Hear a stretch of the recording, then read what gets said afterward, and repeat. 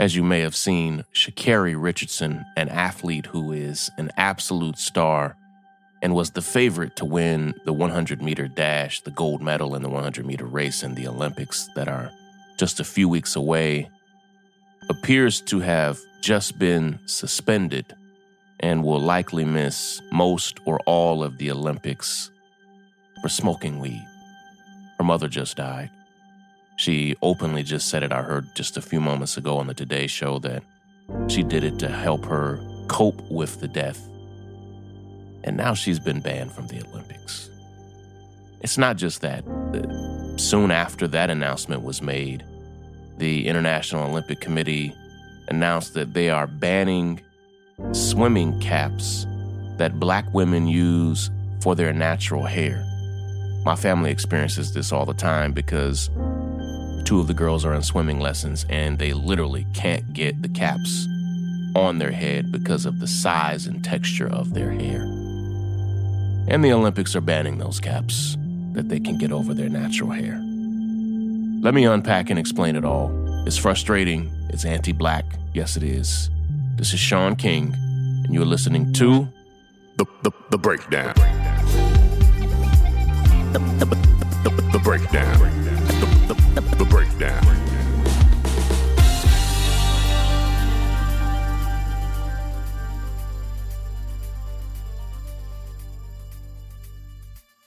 Moments ago, it was announced, you may have seen the news last night that they were saying that Sha'Carri Richardson failed a drug test, and it was immediately released that it had nothing to do with steroids, and soon leaked that it had something to do with weed or cannabis, marijuana, whatever you want to call it. And she is going to be banned for at least 30 days. It could be longer. And that is an issue there. But there are a couple of issues here. This is a woman who just won the Olympic trials, came in first place, and on the spot learned that her mother passed away. And in her grief, in the state that she lives in where marijuana is legal, in her grief, she smoked weed. Black people have been smoking weed for generations in great part to deal with grief, to deal with pain, to deal with trauma. And it should not only be normalized to use it to deal with grief, pain, and trauma, it should be fully decriminalized, fully legalized. And listen, this should then reach out to every policy. Clearly, it is fully legal in Oregon, but was not fully legal for her. Consequently, then it's not fully legal. And while it's fully legal in 18 states, it's not fully legal in 32 others.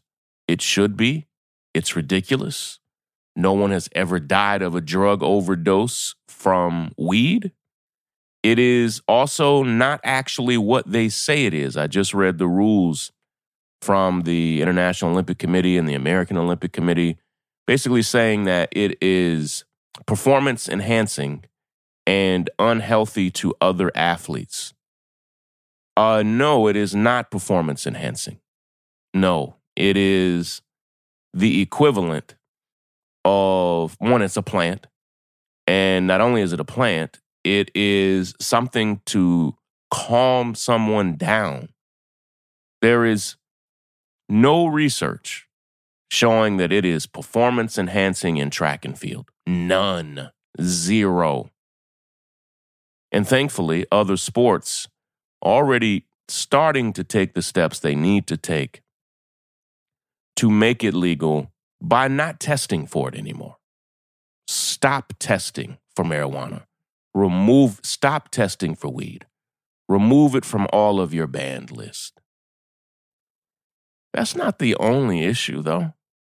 The issue is that this sister is hurting. This is a young woman who is suffering through the death of her mother. And now, as desperate as all of us may be to see her race because we are fans and supporters, let's just support her.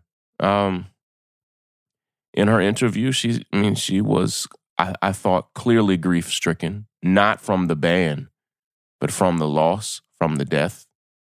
And in essence said she didn't regret it, that she needed it, that she's struggling to deal with what has happened. It's like, damn, why can we not have the space for her to deal with the grief in the natural way this world-class athlete who understands her mind, body, and soul and what it needs? Again, she's not just an everyday person. This is someone who understands what she needs. Now, they would have allowed all manner of prescription drugs that have all types of negative health consequences that weed doesn't have. They would allow those for her to deal with grief and trauma and emotional turmoil.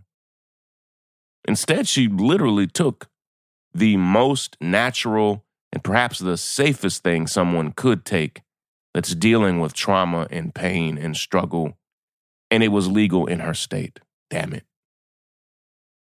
Neither here nor there.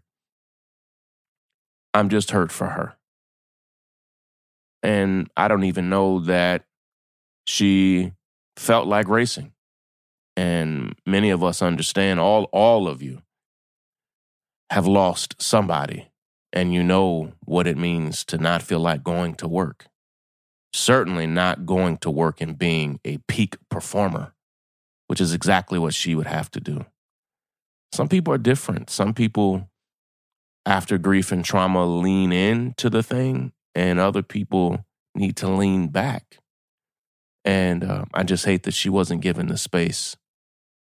My guess is that in 3 weeks, when it was time to compete, that her brain and heart and body and soul would all be in a bit of a different place. We don't know. Time itself does not heal all wounds, but time plus the presence of support and good habits and other things, I think she could have been in a better place. I just hate that it was denied her.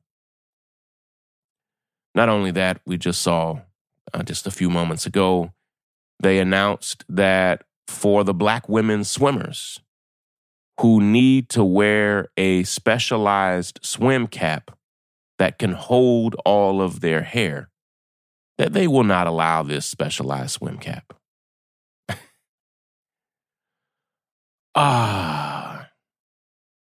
Black hair is not the same as white people's hair. Black hair is not the same as Asian people's hair. Black hair is not the same as Indian people's hair. The texture, thickness, and density of black hair physiologically necessitates a different cap.